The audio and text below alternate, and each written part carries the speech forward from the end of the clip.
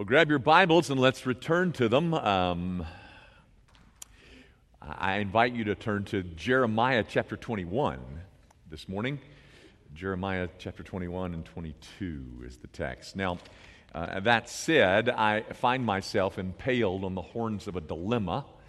Let me explain my dilemma. I realize that the only inerrant and infallible and divine words that you will hear this morning come from this book. But my text this morning is an episode out of the life of Jeremiah, and it's described in 2 chapters, perhaps even 3 chapters. So, even knowing that this is the only inerrant thing that you'll hear, to read 3 chapters to you would, I'm afraid, would lose you someplace, and you'd shut down someplace about the middle of the 2nd chapter. So I'm not going to read it this morning. I'm going to tell it. I'm going to tell you the story, this episode out of the life of Jeremiah, the prophet Jeremiah. So this afternoon, I would encourage you to take time and read these 3 chapters, particularly 21 and 22, and on into 23 if you like, but I think you'll find the story outlined as I tell it there. Now, this whole episode in the life of Jeremiah begins, of course, in verse 1, where a delegation has been sent to Jeremiah, a delegation sent by the king whose name is Zedekiah. By the way, he has another name, and his other name is Jehoiakim, who is mentioned later on in this episode. But the king, Zedekiah, sends a delegation to Jeremiah. This delegation includes a man by the name of Pashur, but not the same one that you find in chapter 20, verse 1. That Pashur put Jeremiah in stocks and beat him. But this is a different Pashur, and in this delegation you also find a man by the name of Zephaniah. Zephaniah, not the one who wrote the book in the Minor Prophets, but another Zephaniah. But this delegation is sent to Jeremiah by the king, and they are commissioned by the king to ask Jeremiah to pray for them. The king wants Jeremiah to pray for them because, as you're told, I think in verse 2 and 3, Nebuchadnezzar and his whole Babylonian horde, that army that is so feared by the world then, is on the outskirts of Jerusalem and is sieging Jerusalem. So Zedekiah, the Jewish king, commissions this little delegation to go to Jeremiah and ask Jeremiah to pray in the hopes that Jeremiah can somehow twist God's arm so that so that he would intervene, and that God would whip up on Nebuchadnezzar for them. Now, this is the same Jeremiah that earlier in chapter 11 they had plotted to assassinate. They didn't like Jeremiah. They didn't like what he had to say, and so they said, "Come, let's kill him. Let's get rid of Jeremiah by killing him." In chapter 20, as I told you, he is put in stocks and is beaten. The same Jeremiah, they come to Jeremiah and ask Jeremiah, "Would you please pray for us? Because we got this big problem with Nebuchadnezzar and his Babylonian army. Would you pray?" Surely you've got something in your little bag of tricks that you could eliminate this problem for us. Maybe you could go outside and wave some kind of magic wand or say abracadabra or something, and you could get rid of this problem that we've got with Nebuchadnezzar. Would you please go pray to Yahweh and ask Him to help us in this very bad situation that we're in? Now, the text doesn't say this, but as I read this story, I thought to myself, what a temptation I would have been in at this moment. Here they've come now, the ones that beat me up and wanted to kill me, and And now they're coming asking for a favor. Now they need me.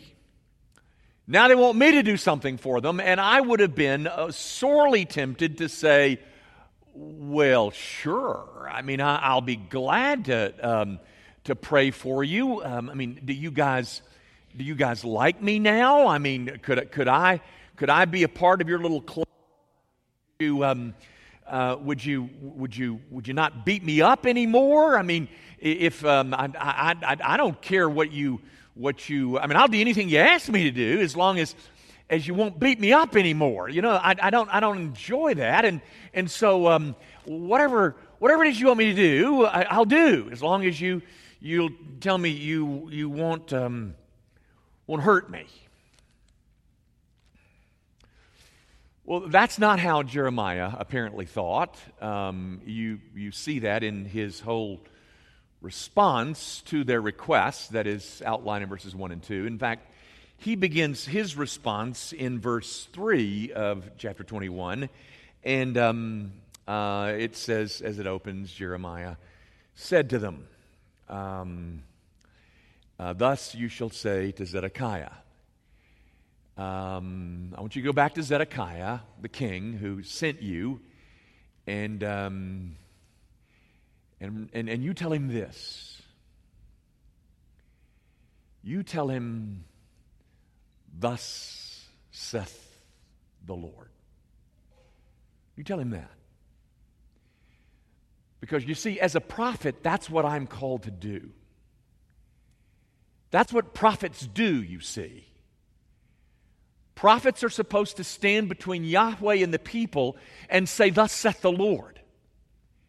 The assignment, the job of the prophet is to simply say to people what it is that God wants said to that particular audience. A prophet would never say something like, same-sex marriage is just fine and it should be accepted. A prophet would never say that because he knows that God doesn't say that, and he is commissioned to say only what it is that God has said. A prophet would never say all religions are equally the same and equally valid. A prophet would never say that because, you see, Yahweh has never said that. And the only thing that I'm commissioned to say is what Yahweh tells me I can say. A prophet would never say, even though it would be very popular, very winsome, and win you a lot of friends, why don't you ordain women as elders? It's very socially correct. But a prophet would never say that. Because a prophet, you see, is only commissioned to say what God allows him to say, what God tells him to say. And so Jeremiah begins by saying, well, thanks for the visit, fellas, but go back to Zedekiah and say, thus saith the Lord. And then he says, here's what the Lord says. Behold, this is in verse 4, behold, I will turn back the weapons of war. You know, it's sounding good, kind of starting off pretty good.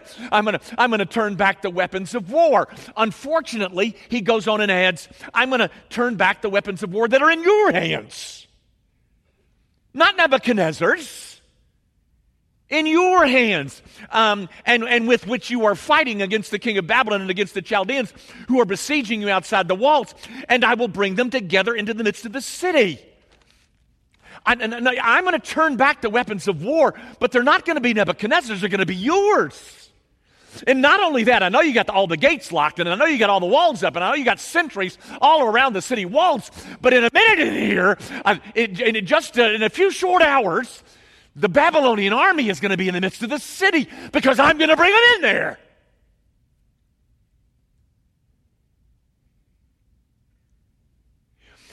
And if you think that's bad, tell him this, verse 5. I myself will fight against you. Tell Zedekiah that his real problem is not Nebuchadnezzar.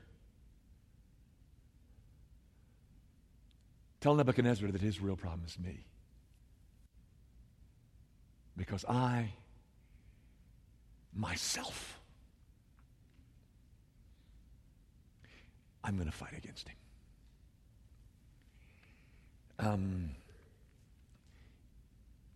Your issue, Zedekiah, with Nebuchadnezzar is not the real issue. The real issue is you and Israel and me. And then that said, he goes over in verse 8 and he changes the focus of what he's saying, because he says in verse 8, and to this people. Now, he's not talking to Zedekiah any longer. He's talking to the people. And in verses 8, 9, and 10, he creates for the people a crisis of faith. It's the kind of thing that we were talking about Wednesday night. A crisis of faith. You see, that's what prophets do. They create crises of faith. They put them in a position where they're offered two choices, and you got to choose one. And that's what you find taking place right here. He says, I set before you the way of life and the way of death. I say this to the people. Say that God is setting before them a way of life and a way of death. He goes on, he who stays in this city shall die by the sword, by famine, and by pestilence, but he who goes out and surrenders to the Chaldeans who are besieging you shall live. That's the crisis. You've got a choice here. I'm setting before you life and death. If you want to live, you got to surrender and go out to the Chaldeans. You got to leave the city. It's completely counterintuitive. It's against all your intuitions, but you got to leave the city and go surrender to the Chaldeans. And if you do, I'll give you your life. But if you stay inside the city, you're going to die. You're going to die by pestilence and famine and war and the sword. Go tell the people that. Because that's what God said via the prophet Jeremiah. And what he's created is this crisis, such that now I got to choose. I got to choose, what is it that I'm going to believe? What is it that I'm going to do? Am I going to stay here and fight like all my neighbors are? Or am I, against all of my instincts, surrender to the Chaldeans and live?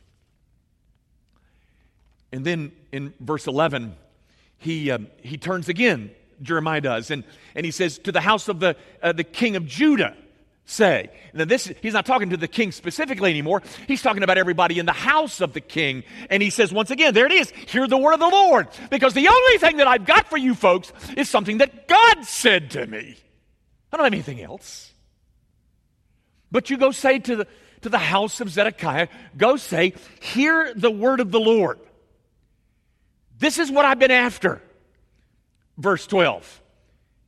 Execute justice. And then chapter 22 opens up, and he says, go down to the house of the king of Judah and speak these words and say, hear the word of the Lord. There it is again. O king of Judah, you who sit on the throne of David, and your servants and your people who enter these gates, thus says the Lord, do justice and righteousness. That's what I want from you. That's what I've wanted all along from you, to do justice and righteousness and notice and deliver from the hand of the oppressor him who has been robbed, and do no wrong or violence to the resident alien, the fatherless and the widow, nor shed innocent blood in this place. For if you will indeed obey this word, here's what I want. I want you to be an advocate for the powerless. I want you to do justice and righteousness in the land. I want you to stop taking advantage of those who can't fight for themselves. And notice what they were doing. It's in verse 13. There's an example. He says, woe to him who builds his house by unrighteousness and his upper rooms by injustice, who makes his neighbors serve him for nothing and does not give him his wages. You see what was going on in Jerusalem? Somebody wanted to put on a new wing in their house. And so they would make these people, these powerless people, come do all the work and all the labor. And then when the job was finished, they wouldn't pay them. Go tell the king and all of his household, here's what I want. I want you to do justice. I want you to do righteousness. I want you to stop taking advantage of the powerless. And then Jeremiah, bless him. He keeps on naming names. In verse 11, for thus says the Lord concerning Shallum. Now, this is where there's a little history lesson that might help. Guys, Israel was being led by a king by the name of Josiah. Josiah gets this bird in his saddle, and he goes out and he fights Pharaoh Necho. This is all in 2 Kings chapter 23. He goes out and fights Pharaoh Necho, and he's killed. That is, Josiah is killed. Josiah was a good king, a righteous king.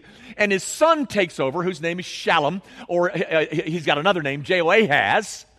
And he only lasts 3 months. And then another king is put in his place, who is Jehoiakim. So there's all these names, and by the way, there's another one, Coniah is going to be mentioned before it's all over, and that's Jeconiah. So there's this fast series of kings because Josiah was killed on the battlefield against the Egyptians. The Egyptians come and say, no, we're replacing Shallum. He didn't last. And Shallum is deported in 3 months, and his brother Jehoahaz is now the king. But the point that I'm making is, this is not general talk. This is not just, listen up, everybody. No, that's not what he says. This is, he takes his bony little finger and he sticks it in the face of the king. The king. Just like Martin Luther did. And then in verse 15, Jeremiah says, do you think that you're the king because you compete in cedar? Do you think you're the king because you've got money?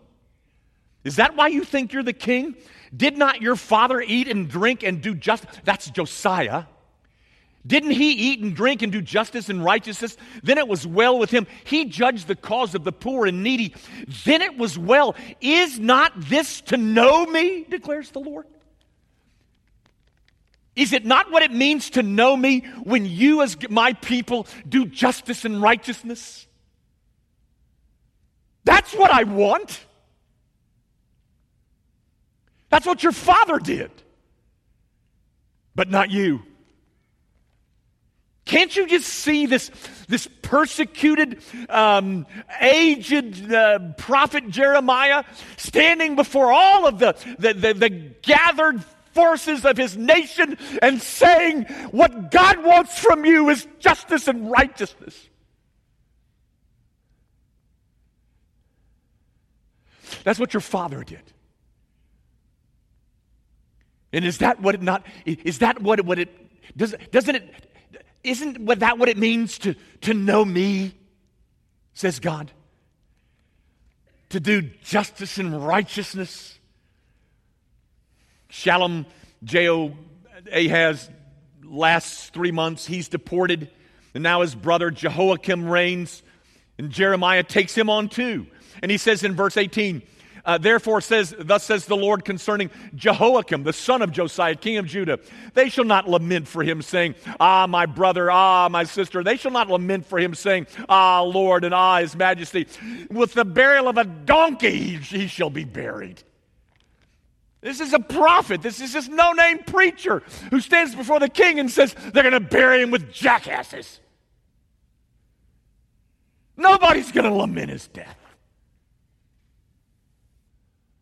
And so we go from Josiah to Zedekiah to Jehoiakim and Jeconiah, and Jeremiah is taking on all of them. Nobody's going to lament his death. They're going to bury him with donkeys.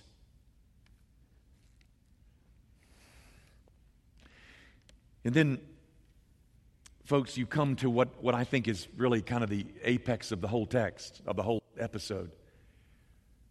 He says in verse 20, go up to Lebanon and cry out and lift up your voice in Bashan. Cry out from Abraham, for all your lovers are destroyed. He says, go up. Go to some high place. Get to a place where it's elevated so that everybody can hear you. Go up, Jeremiah, because everybody here needs to hear this. What is it that they need to hear, Jeremiah? What is it that is so urgent that you need to get to a high place so that people can hear it? It's verse 21, ladies and gentlemen. I spoke to you in your prosperity, but you said, I will not listen. This has been your way from your youth, that you have not obeyed my voice.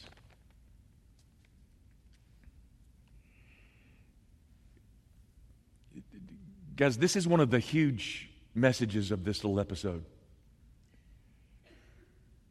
God tells Jeremiah to get to a high place because I want you to say something so that everybody can hear it.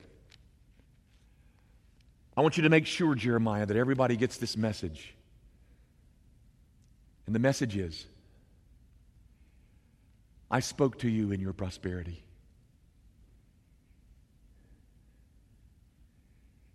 But you would not listen. That's been your way from your youth. And because you wouldn't listen, you have not obeyed. That is what needs to be said to all those people. And it's said to all of them.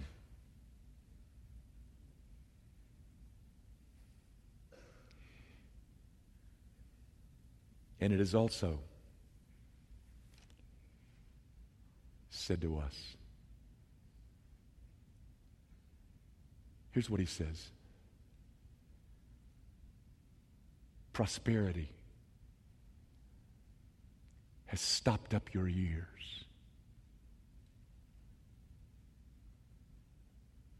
I came to you in your prosperity to speak to you, but you wouldn't listen, and thus you've become disobedient. Your prosperity has hardened your heart. It has steeled your will against me.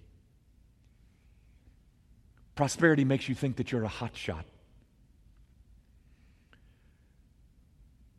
Prosperity turns you into someone who will not listen. And because you won't listen,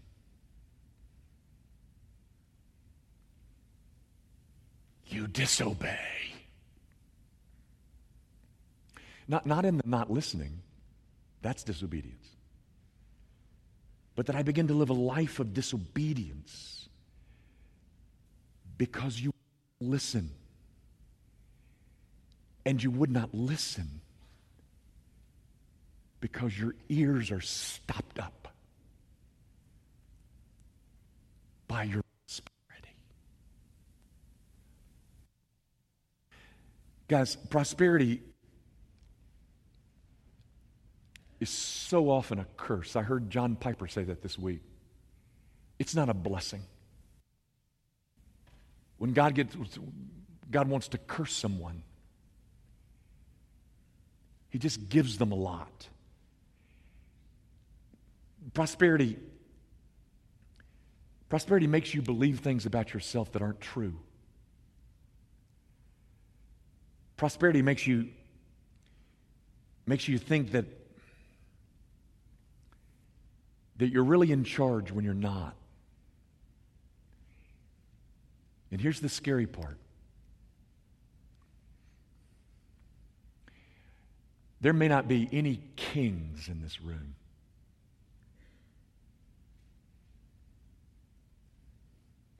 But every one of us is prosperous.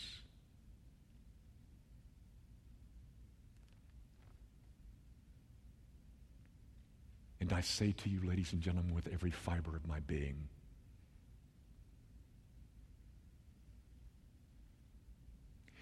it is a curse.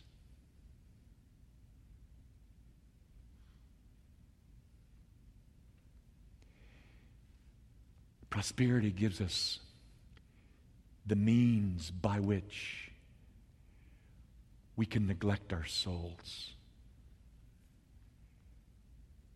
Oh, and neglect our souls we have. You know, one of the refreshments of being with these Hungarian Christians is that their lives are so much simpler than ours. And in the main,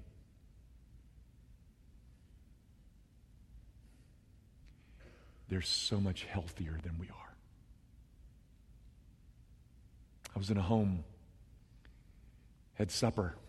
This couple just would not take no for an answer. We didn't want to go, and we were tired, and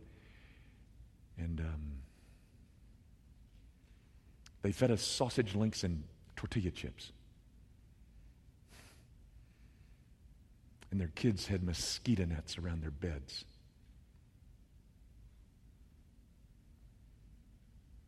And their kids loved their daddy. And they loved their mother. It was a healthy home.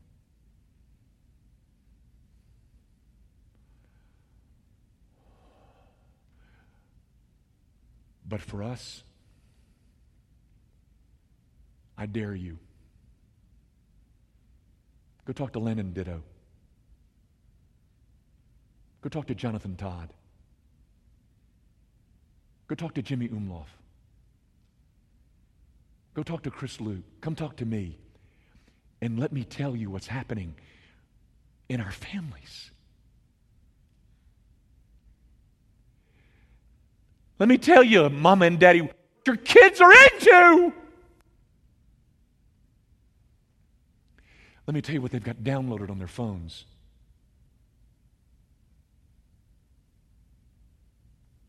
Why?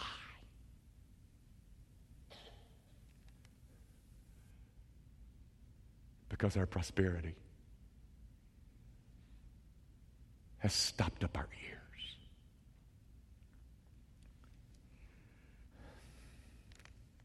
Okay, Jeremiah, wrap it up, son. You've gone too far. Well, he starts in verse 24, and he addresses Coniah, whose longer name is Jeconiah. And he doesn't mince any words with him either, and he says basically to this other king, "You disgust me." That's said by a prophet. That's said by a prophet to a king. Because for this prophet, the only truth that mattered was God's truth.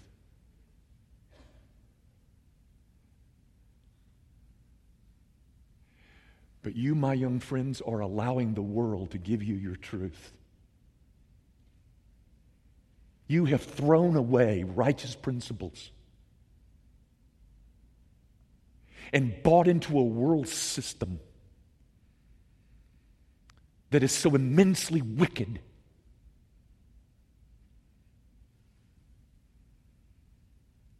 Because your prosperity has stopped up your ears.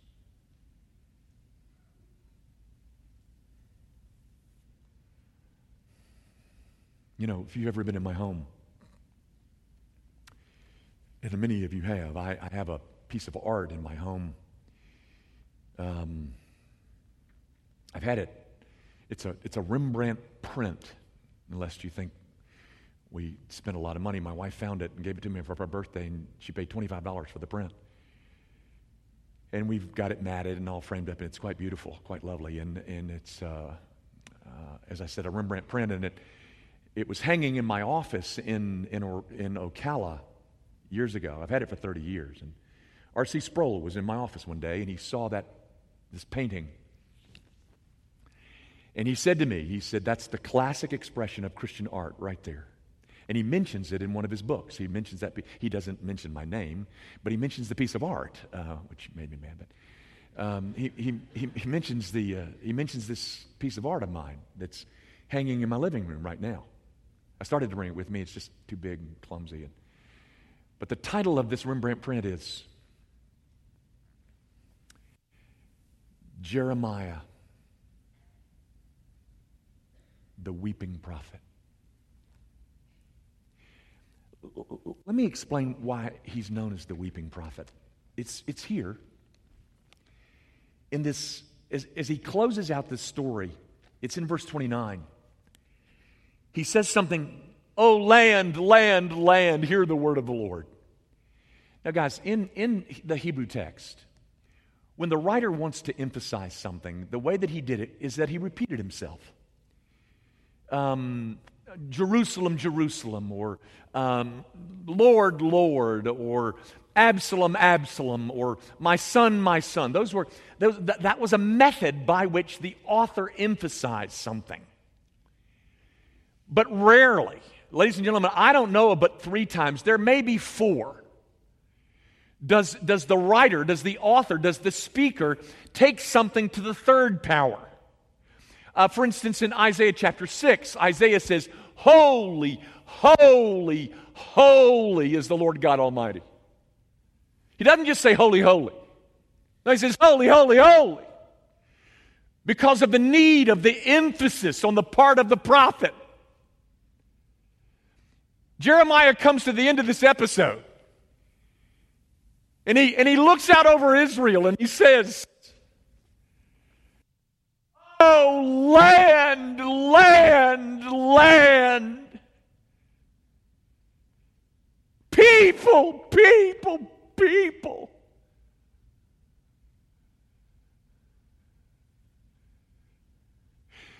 Hear the word of the Lord.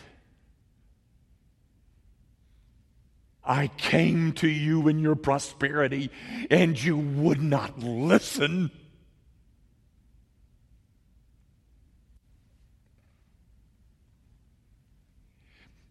My painting, it's a picture of Jeremiah. He's an old man. He looks like he's worn out and beaten. He's leaning on his elbow. And his elbow is resting on a book. And on the side of the book, it is written, Bible. And in the background of the painting, Jerusalem is burning. Jeremiah weeps because the people would not listen, because their ears had been stopped by prosperity.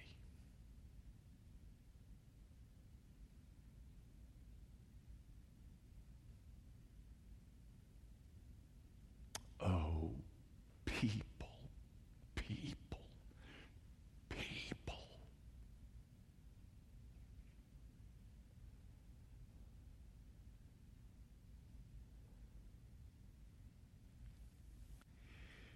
This episode closes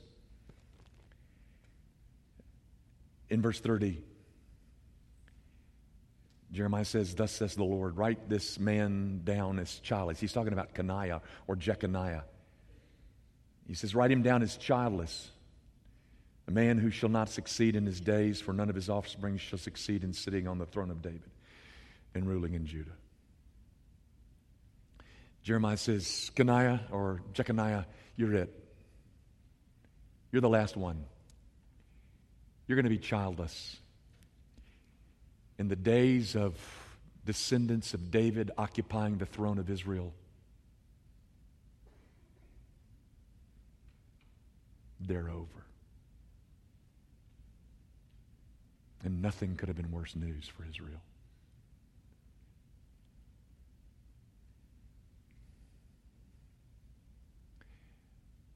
So what hope is there?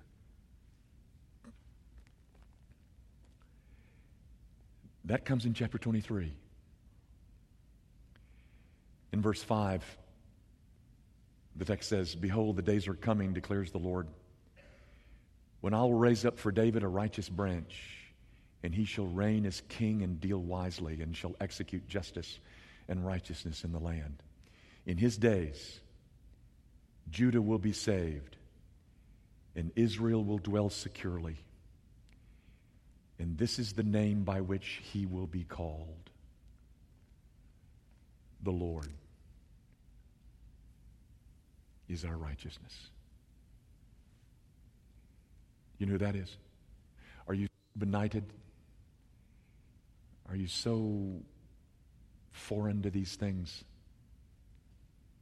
that you don't know who that is? That's Jesus. God will restore the throne of David through a descendant whose name is Christ.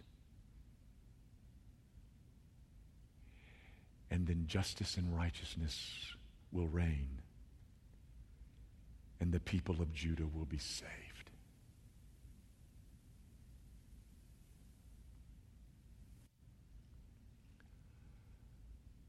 Oh, people, people, people.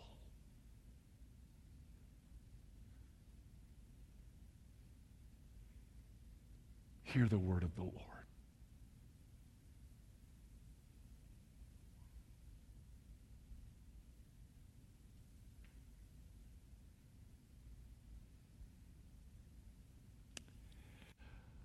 Our Father, I pray that you will open the ears of this congregation of folk, and that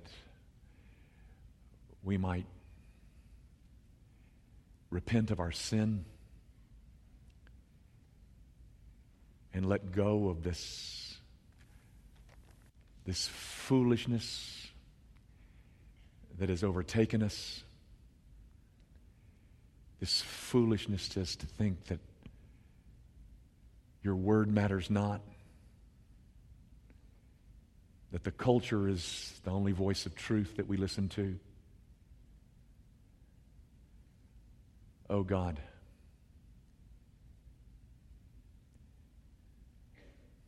save us. Save us from the doom created by our own prosperity. And Father, for others who have come and have not yet seen that what they need more than another gadget, another raise, another share of stock, what they need most is the Lord our righteousness. That apart from Jesus Christ there is no righteousness. That the only righteousness to be had is righteousness that Jesus will give to us, received by faith. Oh God, I guess there's two decisions that we as a congregation must make. Will we embrace this Savior and this Savior alone? And then, how will we follow him? Save us, Father. Save us twice. Save us from our sin. And then save us from our prosperity. We ask it, of course, in Jesus' name.